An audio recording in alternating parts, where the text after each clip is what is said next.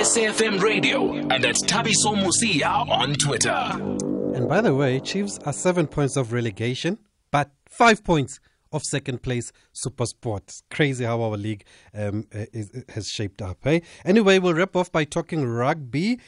Just to get a review from SABC Sport and Sport 24, sports journalist and analyst and commentator Kanyiso Chwako. Good evening, Kanyiso. Thanks for speaking to us.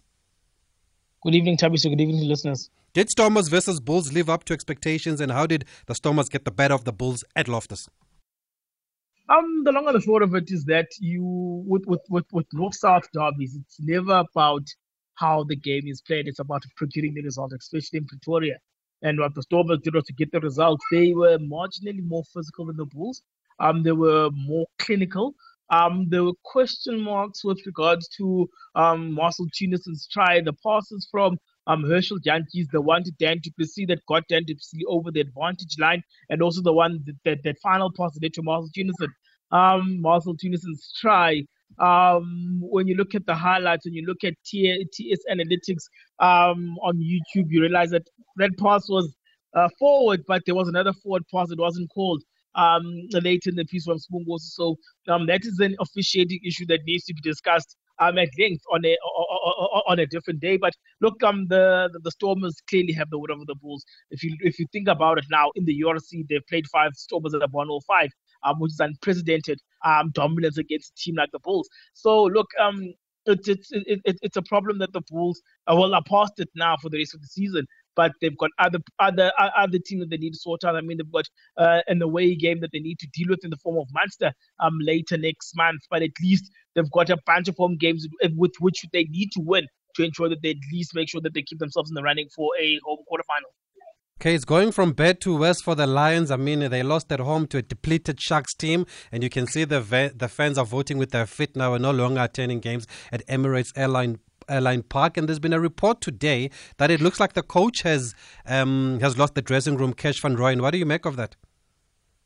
Well, look, first and foremost, if you're going to have a strength and conditioning coach who is employed above a senior and a qualified coach like Ricardo Lopes, you are bound to have problems.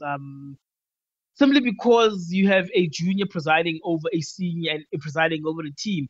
It's going to present problems down the line. It's going to present management problems down the line.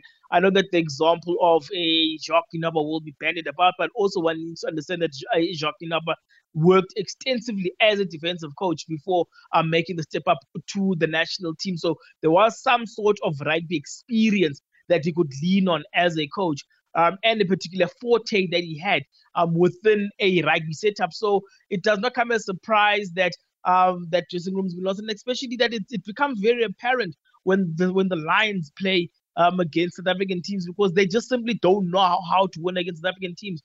Since they beat the Stormers at the end of 2021, they have not been able to win a South African derby, let alone be competitive in a South African derby.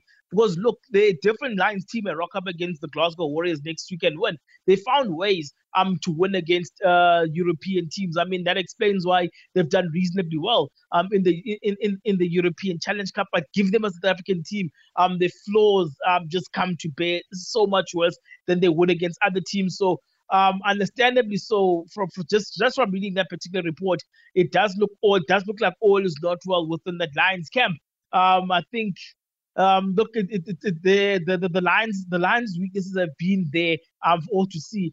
Even in terms of a recruitment perspective, because if they have a half decent player, that player leaves. I mean, look at Vincent Chiduka, look at Carlos Sadi, players who should have been playing half decent, more than decent roles at the Lions.